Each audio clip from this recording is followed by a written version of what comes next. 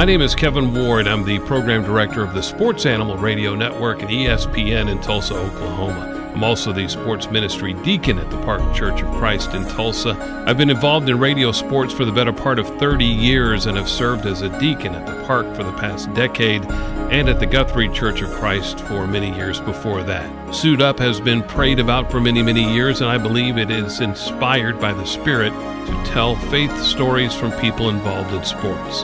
I'm also thankful to the Park Church of Christ for believing in this ministry.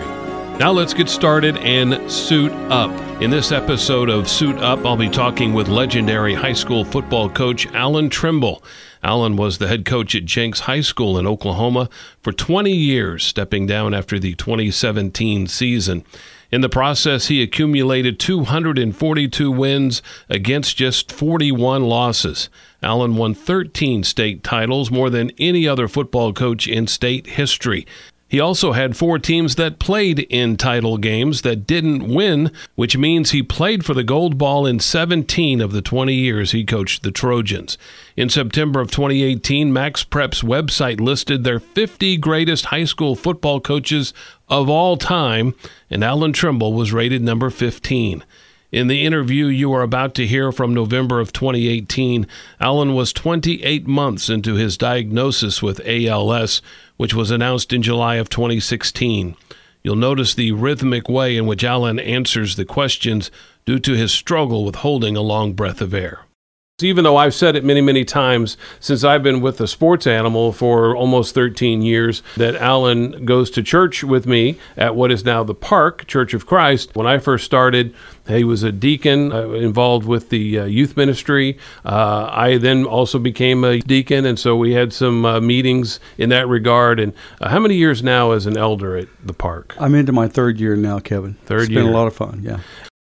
I knew about Allan Trimble, the football coach. What I didn't know was Allan Trimble, the man. And there are a lot of people out there that only know Allan Trimble, the football coach. We're going to introduce them to Allan Trimble, the man. And we're going to dig deep here into a lot of topics. Let's go back to Cleveland, Oklahoma, where you grew up. Tell us about growing up in Cleveland. Man, that was a long time ago. I was a 1981 graduate of Cleveland High School, the Cleveland Tigers. Before that, I was born in the Pawnee Indian Hospital, August 14th, 1963. Had a little sister named Kim, and we grew up about 25 feet north of where my mom was born. She was born and raised in Cleveland, and my mom and dad bought the house across the street, and that's where they still live. I think they've been married 55 years. But just a small, quaint town, oil field. Love sports. All we did in Cleveland was play Little League baseball, Little League wrestling. And then when I got into school age at Cleveland, you got to play football for the first time in 8th grade. So fell in love with that sport. Honestly, baseball was probably my best sport, but football was probably my passion. Dad was worked in the refinery his entire life after he got out of the Army. So that's just a typical small town kid. Hard work, a lot of sports. Studied every now and then at school. So what about your relationship with Jesus? Did that start in the home? Would you grow up in a Christian home? Yeah, and my dad's parents, my Meemaw and granddad.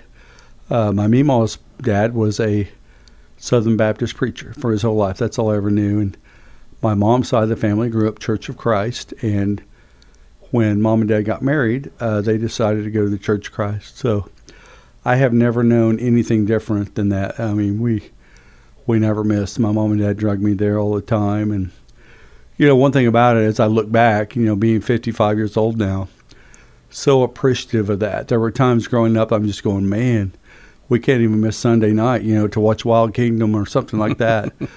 So, I got baptized in 9th grade. I remember that. That was a big event. And almost, back in those days, I was almost relieved to get that over with. I mean, I'm very thankful for that. But probably, Kevin, just developed my own faith after I went off to college at Northeastern State. But, we were church-going people, and my parents still do Meals on Wheels and widow outreach and things like that. So nothing has really changed. So when did Courtney, your wife, enter the picture? Well, Kevin, that's a good story. Courtney was in my fiance's social group at Oklahoma Christian. Wait, what? Yeah, I know. I always say that to get everybody's attention, but I fell in love with a young lady that was a student at Oklahoma Christian, and I was actually at they call them social groups. They're not sororities, but I was at a group softball game watching everybody play, and Courtney tried to make a play in the outfield, and her glasses fell off. I didn't even know her name, and broke. I was in my very first year coaching at Owasso, and one of our booster club guys owned he made eyeglasses. And so just as a favor to this young lady that was in my girlfriend's group, I helped her get some glasses. Little did I know that well over a year and a half later, long after my fiance dumped me, that Courtney and I would run into each other. She was actually from Collinsville, and I was coaching at Owasso, and I don't know, about a year and a half, 2 years later, we started dating, and as they say, the rest is history. I got to ask you, let's go back to being dumped, because I have been the dumpy many times in my past. When you start looking at your life and some of those times where you think, I don't know that it's going to get any worse than it is right now, you look back at that and go, oh my word, if only young Allan would have known, that was not that big a deal. But at the time, I'm sure it was a big deal. And how did you rely on your faith to get you through that particular time in your life? Man, that is a great question, because, I do chuckle now. But I will tell you, for a few months, it was horrible. Mm-hmm. She was the first girl that I ever really fell in love with, and certainly the first girl that ever broke up with me that I was in love with. And it was devastating. Work became difficult, church became difficult, breathing became difficult. This is sad, and I'm not suggesting anybody would try this, but I had the Nintendo Jeopardy game completely memorized. I would go home and play Jeopardy for hours. So I'm a really good Jeopardy player now because of that. But looking back, the way the Lord works, it was devastating. I probably didn't handle it very well. But I would tell you, everything in God's time, it has helped me so much. It helped me as a head coach. It helped me as a husband. It helped me as a father to understand, that there are going to be tough times. It's very important to rely on the Lord. At that time, I was very young in my faith. And like I said, it was super challenging. But over time, it has become a great learning experience and helped me help other people now, So mm-hmm. it was a good experience, just a challenging one. So now you have met Courtney. You're coaching at Owasso. So after you graduated from Northeastern State, where you played football, how long before you started coaching? Was it immediately? Yeah, I actually went back in the fall of my fifth season. So I played my fifth season, graduated midterm, and began at Owasso in the spring of '86. So. Okay. Started midterm. I was very fortunate. I could teach math. My degree was in mathematics, and that's what's gotten me every job I've ever had. But I started there and coaching 3 sports, teaching middle school math, and just kind of worked my way up from there. So the father of 2 beautiful daughters, and I can say that because I know them both, and they absolutely are. How long before you started having kids after you got married? We waited 5 years. Okay. Courtney was working hard in her career at Granger, and of course I was paddling my boat as hard as I could to try to climb the football ladder. What happened to get you out of coaching and into the oil patch? Okay, well, briefly, when I went to Northeastern State, I had hurt my knee, so I was hurt. I couldn't pass a physical. I'd actually never went to Tahlequah. I'd never been to Tahlequah before. My dad just loaded me up and dropped me off, but I was a pre-engineering major. I thought since the oil field was what I liked, that I would get a degree in that. So fast forward, I'm working at Owasso for 4 years. I get hired at Jenks in 1990 by Perry Beaver. Work with Perry for a year. He retires due to health problems. Bring in Ron Lancaster. I worked for Ron for 3 years. 1994, we were 9 months pregnant. Really, football was getting a little bit frustrating. I had that degree. The oil field was doing really well. So I decided to take a job at Koch Industries in Wichita. So we sold a house, bought a house, moved to Wichita, had a baby, got transferred to El Dorado. The Jenks job came open. My dad called me and said, "Hey, it's on the news. They're going to fire Coach Lancaster." So I didn't think anything about it. We were fixing to move to Pine Bend, Minnesota. All this happened in like 2 months. We were just moving and going everywhere. And I remember going in and asking Courtney, "Hey, Courtney, would you care if I applied for that Jenks job?" And boy, she gave me the look. Tyler, our first daughter, was probably 3 weeks old maybe. And she gave me the look, but she said also I could go do it. So we interviewed 3 times there, got offered the job, and moved back to Jenks probably about 6 months after we left. What was the competition like for that job at the time? Well, it was huge. I knew I didn't have a chance. I didn't have any head football coaching experience. In fact, I had been the head boys and girls track coach in 1995. And actually, this is a little known secret, but we won the first girls track and field championship in Jenks history in '95. And I've been a head junior high wrestling coach. That was my experience. So that was the resume I turned in. As I recall, there were over 80 applicants, guys from all over the place. Rick Jones, I know, was one of them, who's a Hall of Famer, and several others. So I knew I probably didn't have a shot, but I did get granted an interview. I can't remember. It seemed like they interviewed in the first round maybe 8 guys or 10. And I thought, well, that was really nice. I got an interview. But then I got called back, and then I got called back again. I couldn't believe it. The third and final interview was a panel of 15 questions that you could not imagine, from college credits to college recruiters to how do you get along with the choir and band director. I mean, it was all over the place. It was the most challenging and stressful thing I'd ever gone through at that young age. I know that your relationship with the Lord is well advanced now than it probably ever has been. And it is for a lot of us as we get older and we get to understand that relationship needs to be better. What was going through your prayer life and with your faith when that Jenks job came open? Were you hitting your knees every night because you wanted this job badly? Or what was the thought process at the time? Well, there was a lot going on. We had February 9th of that year, Tyler Rose, our first daughter, arrived in a blizzard in Wichita. And that was my first miracle. You hold your first kid for the first time. Mm-hmm. Man, you just realize that there is someone way, way beyond you. So that was a real faith-building, exciting time.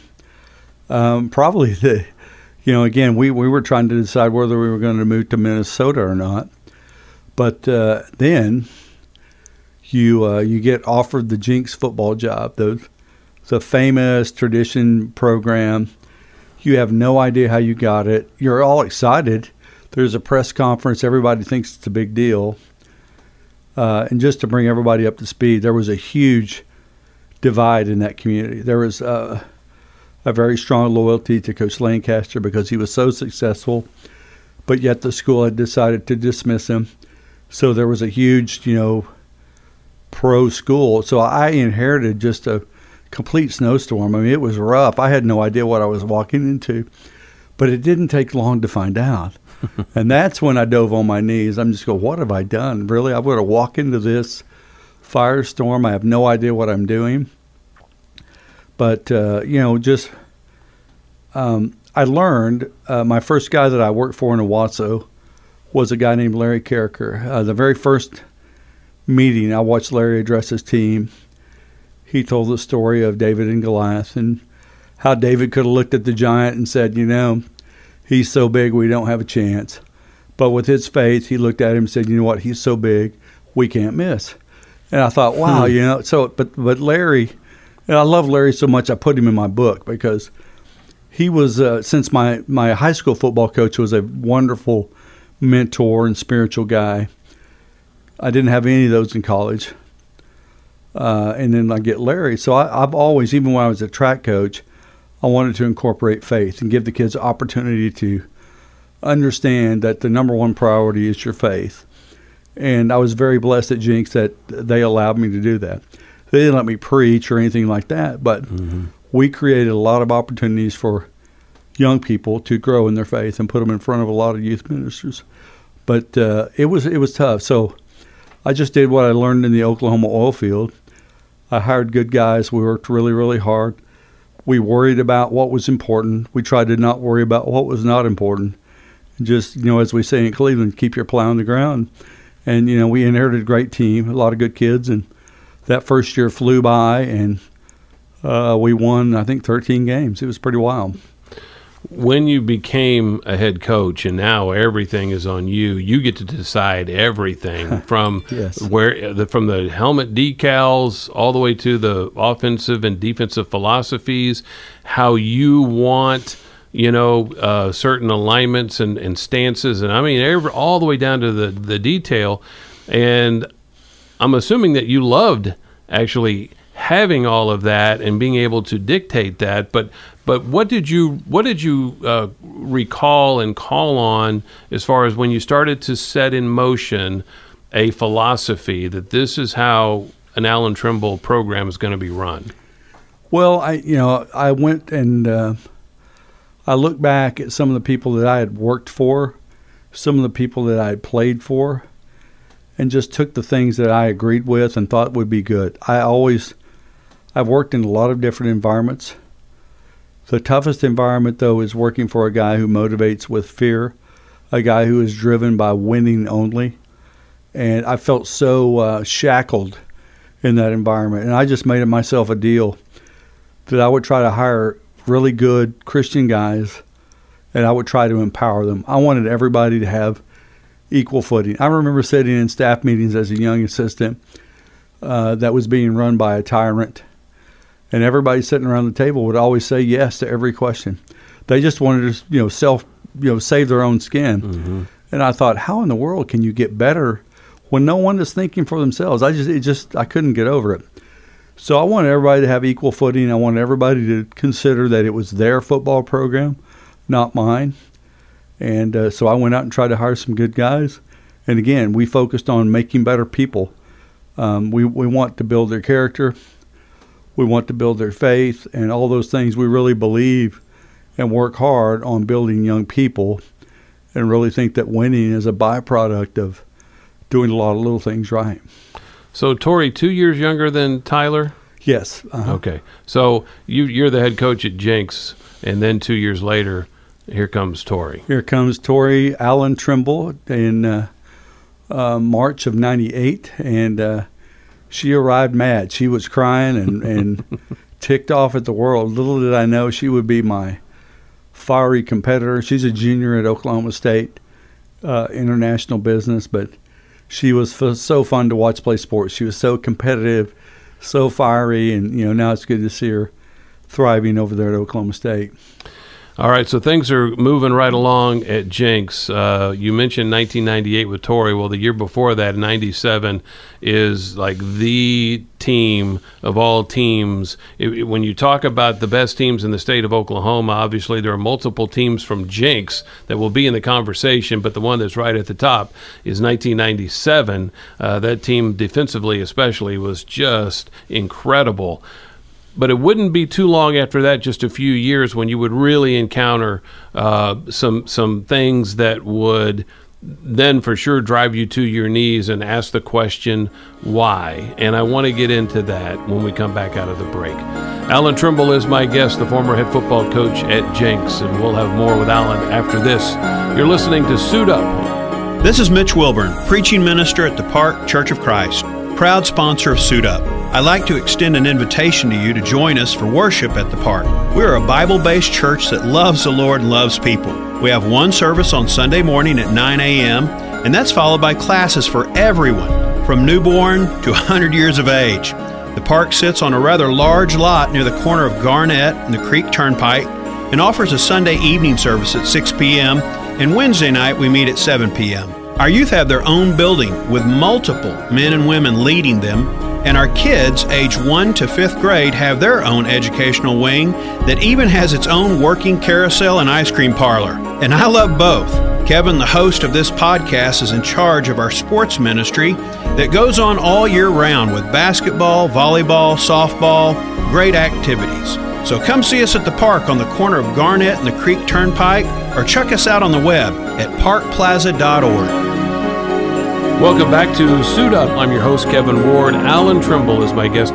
Things started to turn, and not on the field as far as wins and losses, but there were some things that would happen that could have changed the course of Allan Trimble's life. And so, Allan, let's go back, because I asked you about this incident, and you knew the exact day and date in 2006 that you had a player die in a car crash after a team building exercise that you guys had gone through. Yeah, and we at that particular time we would end our summer pride workouts with a senior trip out to the paintball place, and all the coaches would of course show up, and we would take the seniors on. Basically, it was allow the seniors to pay us back for us working them so hard. So they would shoot us about 25,000 times with paintballs. And anyway, Greg Calabrese, who's now the offensive coordinator at Jenks, he and I had stayed behind to clean up and to pay.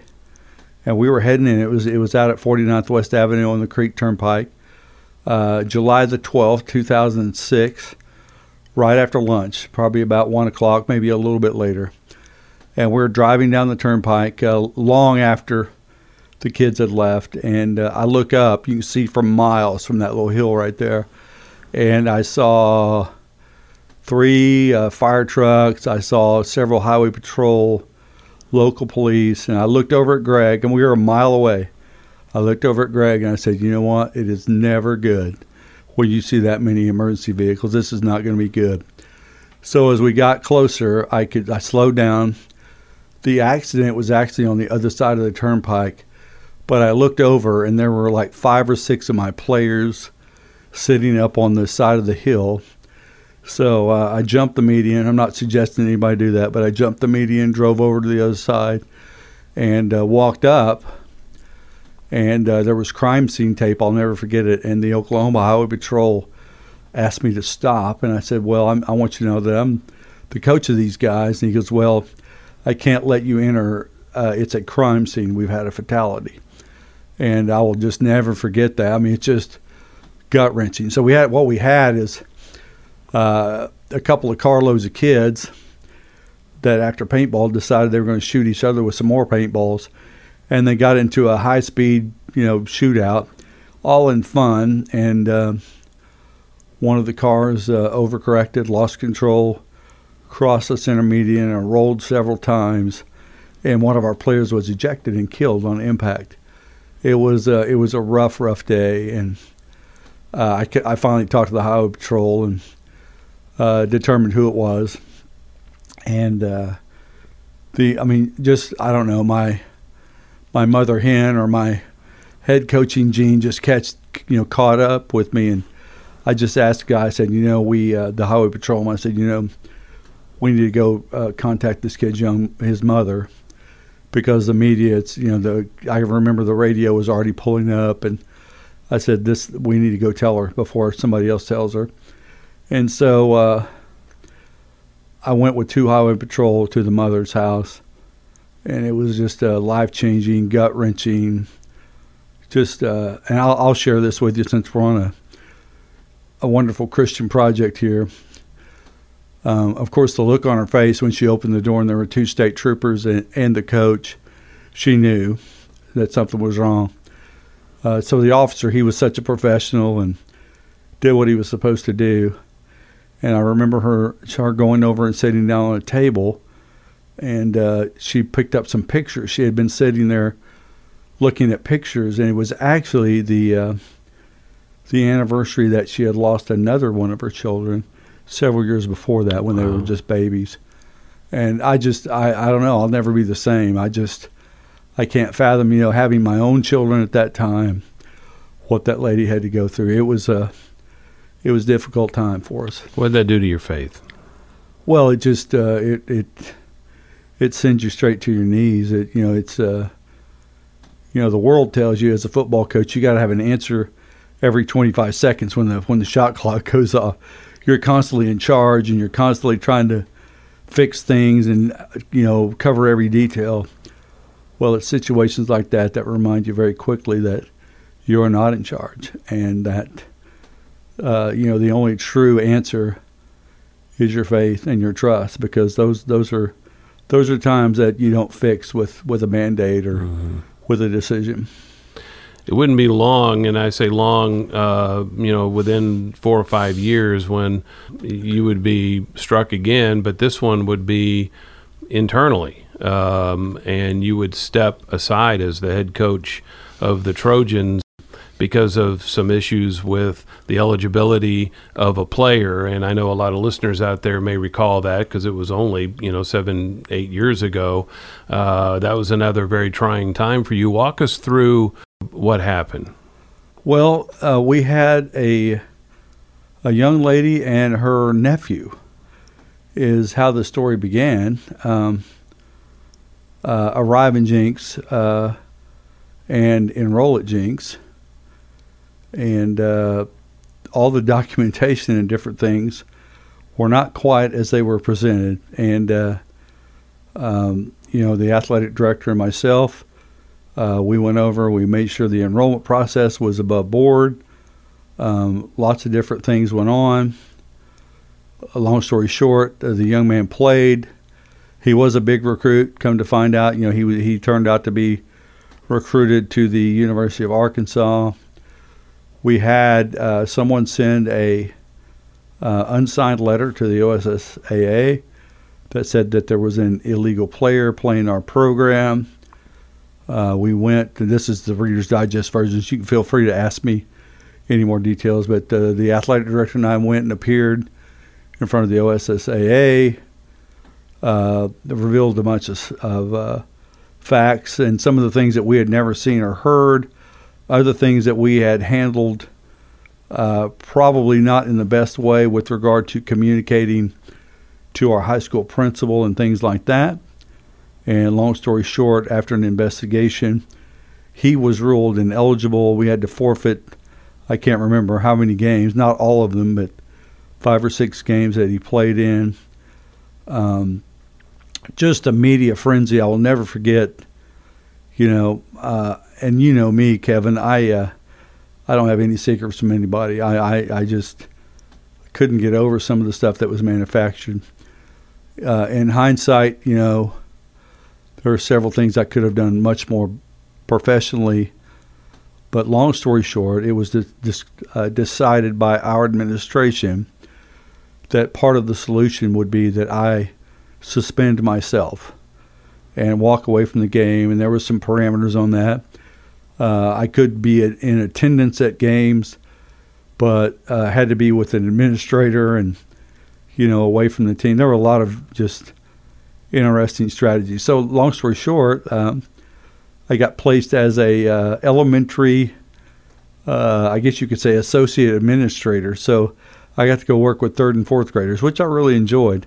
But that was one of the darker times of my life. As most men, you want to pick a fight with me, or you want things go tough. I can take that. But this one, my daughters were involved because there was so much talk and so much misinformation. So my girls would come home, and I remember one time Tori, the little one, said that one of her teachers said that they're going to fire Coach Trimble because he's a cheater. Just some things that were really, the newspaper was just writing down everything they could find, and it was really tough on my family. So that was easily the most challenging family moment I'd ever had. You can speak on this if you want, or you don't have to. But I got the feeling that you didn't feel very supported by the administration at the time. Yeah, and we'll go for it. I mean, I'm retired now; no one can fire me, right? But we did make mistakes. When you, in my opinion, when you have a successful football program, you have really good coaches. You have a great school district. You have things that make your football program very appealing, and people want to be a part of that. And this was nothing but that.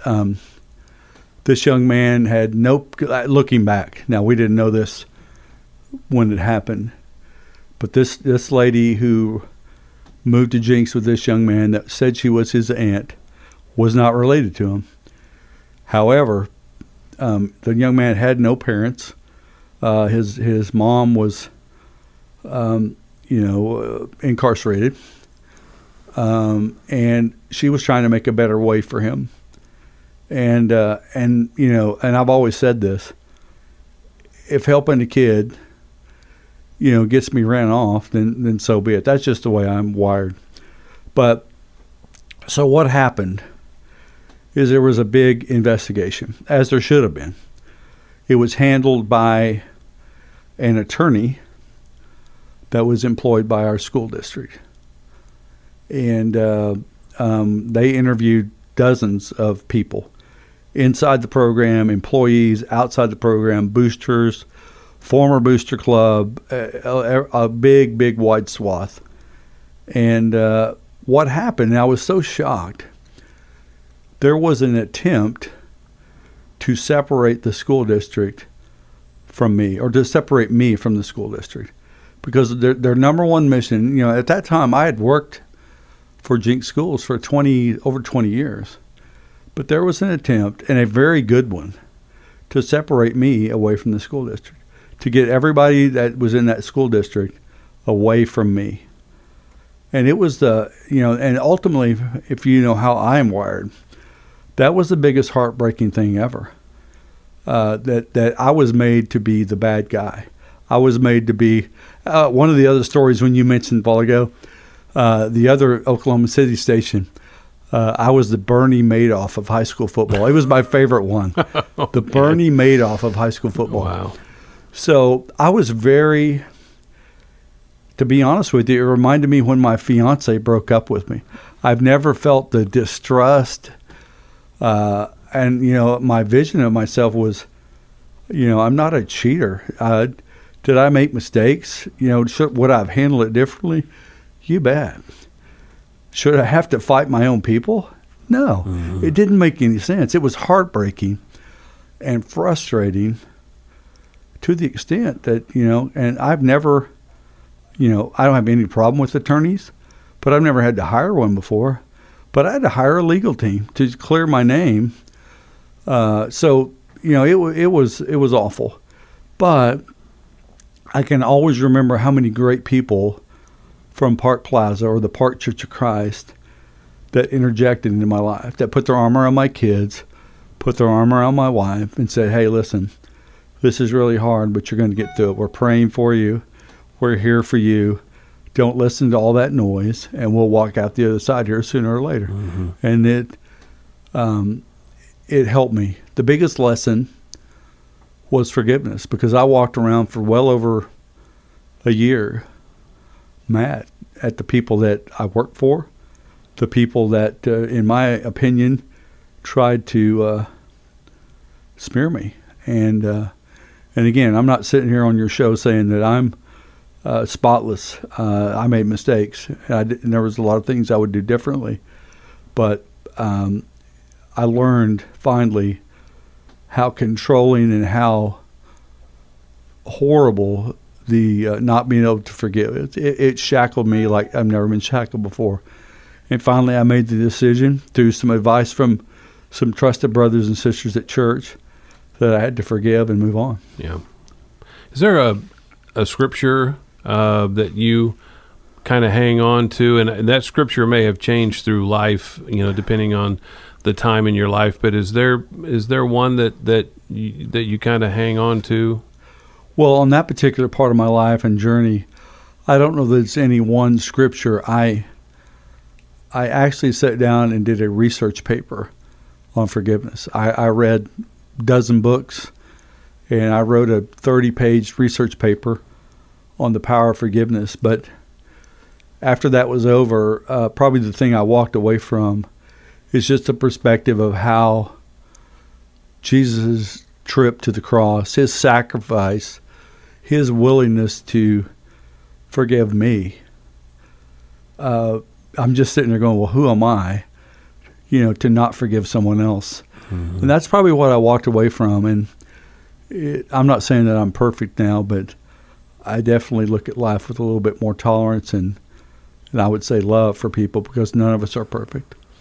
It wouldn't be long after that before the diagnosis would come, and that's what I want to end the program on tonight, is talk about that time. I remember being there with a group of men on a Friday morning after you got the diagnosis, and we all gathered up around you, and we prayed for a long time on that particular morning. I remember Don Milliken, who's also an elder at the park with you. There was a lot of good things said that morning, and a lot of men who opened their hearts, but Don in particular recalled Jesus asking God to let this cup pass from him in regards to the crucifixion. And he prayed that prayer for you. And I know that you have been on my prayer list for those 2 years, almost every day, that I've been asking for a miracle for you. And I will continue to ask for that miracle, because it doesn't matter how deep you are into the disease, God can do anything. Amen. And I don't see any reason to stop asking for the miracle. But tell us about those, especially the day that you found out, because obviously it turned your world upside down. Oh yeah, it did. And Kevin and I walked around probably for a couple of years with some peculiar symptoms. Even had a couple of surgeries. I had an ulnar nerve transplant, carpal tunnel surgery. Nothing seemed to work. And for those of you who don't know, the way they diagnose ALS is just a big process of elimination. They cross out all their checklists, and finally it gets down to that. But we found out in July, early July 2016, and for me it was devastating. It was a shocker. I would tell everybody, this is probably so I could pat myself on the back.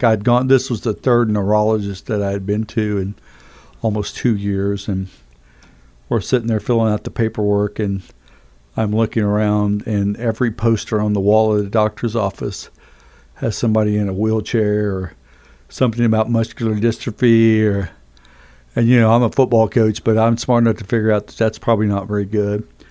So they did some more testing that day, came back 1 week later, and Dr. Beeson told me it's very probable that you have ALS. And it was just a gut punch. I don't know that my wife Courtney really realized what it was, but I sure did. I mean, I remember Lou Gehrig, and I remember Dwight Clark, and there's so many, So, and then, Kevin, they hand you this big 3-ring binder, several hundred pages, and on the cover is a guy in a wheelchair, and it says Living with ALS.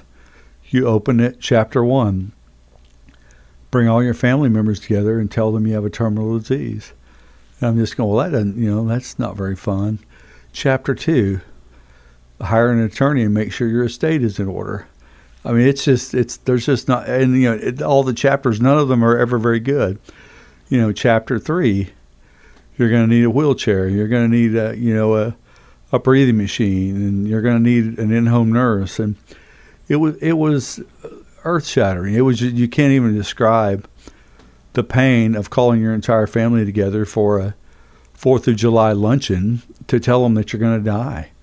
I mean, it was horrific. For some people, there's a breaking point where you give up on God and you go a different direction and go, you know what?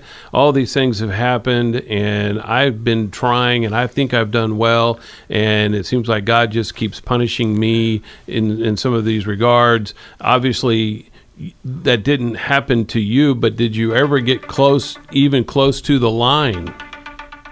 Well, certainly. You have a lot of thoughts and a lot of emotions. If I could bounce back to the last section of the show when I was going through my trial, with the suspension and everything, we had a Friday morning men's Bible study group that just rallied around me, and they would not let the bad thoughts sneak in. They were just so positive. The same thing happened with the ALS diagnosis. You mentioned Don Milliken, and I'm just so blessed, and there's no other way to describe my situation, but that God has really guarded my heart. He has really carried me through. He has, answered so many different prayers, especially on this ALS journey. Even at that first Bible study that you talked about, where Don, prayed that prayer, part of me has really, I'll just go back. The June, before I was diagnosed in July, we were on our family vacation in Florida. I love to swim way out in the ocean. It's really silly, but there's something really exciting about being out in the food chain, and you're not on the top of it, And one of my prayers that morning, I always do my morning quiet time swimming, was that, Lord, I want to know you better. I want to love you more. I want to know you more. And 30 days later, I get that opportunity. But He has blessed me. As I mentioned, standing in front of the door of the mother of the player who was lost. As I mentioned, going home after being suspended from my job and being in the newspaper every day. This situation was even a little tougher because, as a football coach, I'm a fixer. So ALS, let's eat a low-fat diet, exercise more, sleep more, drink plenty of water. What's the solution? Well, like the ALS doctor mentioned, it's undefeated. No one's ever beat it. You can do whatever you want, but my suggestion to you, coach, is you go enjoy life because it's going to kill you. It's probably not going to kill you today, but it's going to kill you. So God has answered my prayer that I prayed out in the middle of the Caribbean or the Gulf. He's more near than ever.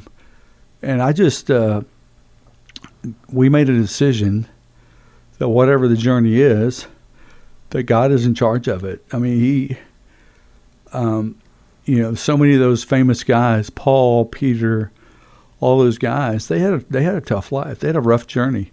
I mean, some of Paul's best work was in a prison.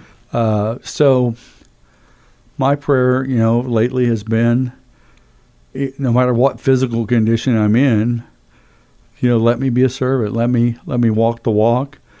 Let me show other people, because, we've talked about job trouble. We've talked about girlfriend trouble. We've talked about health issues. No one in the world is immune to any of those situations. In fact, you can expect it. It's going to happen. But if God is in our heart, He promises a peace that passes all understanding. And that's what He's been doing for me lately. It's tough. I don't like my wife helping me brush my teeth or helping me button my shirt. I don't like that. I don't like this wheelchair. I tell everybody when I retired from coaching, I was going to buy a really nice bass boat. Well, I have a wheelchair instead, about the same price. But it has been such a blessing to serve the Lord and to just watch how He's been working lately. My wife constantly reminds me, people, she goes, do you realize, you're in the Sports Hall of Fame. People look at you, so much differently than you look at yourself. I forget that all the time, but you're right. Sometimes when people know you're going to die, they look at you differently. Well, I don't know. I'm probably not the first guy to say this, but we're all going to die. One of my speeches that I've been giving lately, people ask me, hey, what's it like living like, you're going to die? And I just counter. I say, well, what's it like living like you're not going to die? So I would just encourage people, and this is just where I'm at, and I don't want to make anybody uncomfortable, but, I will not live one more day longer than what God wants me to live, and I won't live one less. He's got it. And the sooner we all let that one go and let God have it, I'm telling you, life is a blast. It is a blast. Because, I'm the guy that used to be wanting to be in control of everything. All 22 players, my 2 daughters, my wife, my marriage, my job, my car. I want to be in charge of everything. But this disease, even though it's tough physically, it has been a blessing. And I'm in for whatever's God's will is. I want to be healed too. I pray for it all the time. But I also pray that God's will be done. And I'm good with it, whichever way we go, right? I got to ask you about Trimble Strong Foundation. And you mentioned a book earlier in the program that I want to circle back around to as well. Trimble Strong Foundation obviously is a real blessing that has come out of the diagnosis. Tell us about the foundation and how people can donate to the foundation. Well, we started a little bit over a year ago. We're about a year old. And, there was a little bit of confusion early. Everybody thought it was ALS awareness and for ALS and things like that, which is a very worthy cause, believe me. But, my stance and my dream and my goal of this foundation was to serve others, was just to be salt and light to people, just share the love of Jesus with what's going on. And hopefully people can look at me and those people who are part of our great foundation and say, you know what? These people are different. These people have the love of Jesus. They're like 2 Corinthians, we are the aroma of Christ, and that's what we want. So we help people with adoption fees. We help people with foster care fees. We have a little school down in Honduras that we sponsor. We help sponsor the church plant in New Orleans, and we're working hard to get set up to sponsor our Friends Church out in Compton, Metropolitan Church of Christ. And then we also give out some leadership scholarships to some Christian leaders, because I just think it's so important for our future to have Christian doctors, Christian lawyers, Christian teachers. So we're identifying what we think are great leaders, and we're helping them get to college. So we would love to have you on our team, TrimbleStrong.org. There is a place for everyone. We want teammates. Of course, obviously, it takes a lot of money to try to do some of these things. We'd greatly appreciate your support on TrimbleStrong.org. But certainly, we have all these events and things. If you want to volunteer and go serve, you're welcome to join us. Tell me about this book. Oh, I thought you were writing a book. Well, I'm supposed to. We've got a guy working on the format. We've been saying that for about 5 years, but we are hoping, we've got the format laid out. We are hoping, while I got a little bit of gas left, that we can write a book. It's my first book I wrote was a how-to book in football, and I think it sold like 12 copies, maybe something like that. Can it be found on the internet somewhere? Yeah, you know what? It's Coaching Football Successfully. But this will be the last year. It's been out for 12 or 13 years. Okay. Yeah, but anyway, my new book will be a little bit more about leadership and spirituality. I'm anxious to get started on that. I don't know. None of us know how long we have on this earth, but I know this. You have made such an impact in your lifetime, and you continue to make this enormous impact on people. And I hope anybody who heard this program will understand that impact, and they will go to the one thing they can do is to go to TrimbleStrong.org. And I've got a Salt and Light shirt myself. Yes, I do my too. wife has one, and nothing else. Get yourself a Salt and Light shirt, and you can get that on the website. Thank you, Kevin. I would just tell you, I don't have all the answers, but anybody who's going through a tough time, no matter what it is, with health, medical, family, you name it, you can track me down, on the Trimble Strong website. I would be glad to talk it over with you. God bless you, Allan Trimble. Thank you, Kevin. Appreciate you having me on. My thanks to Allan for doing this interview. He and his lovely family are in my thoughts and prayers, and I hope in yours too. Thank you for listening to this episode of Suit Up. I'm Kevin Ward.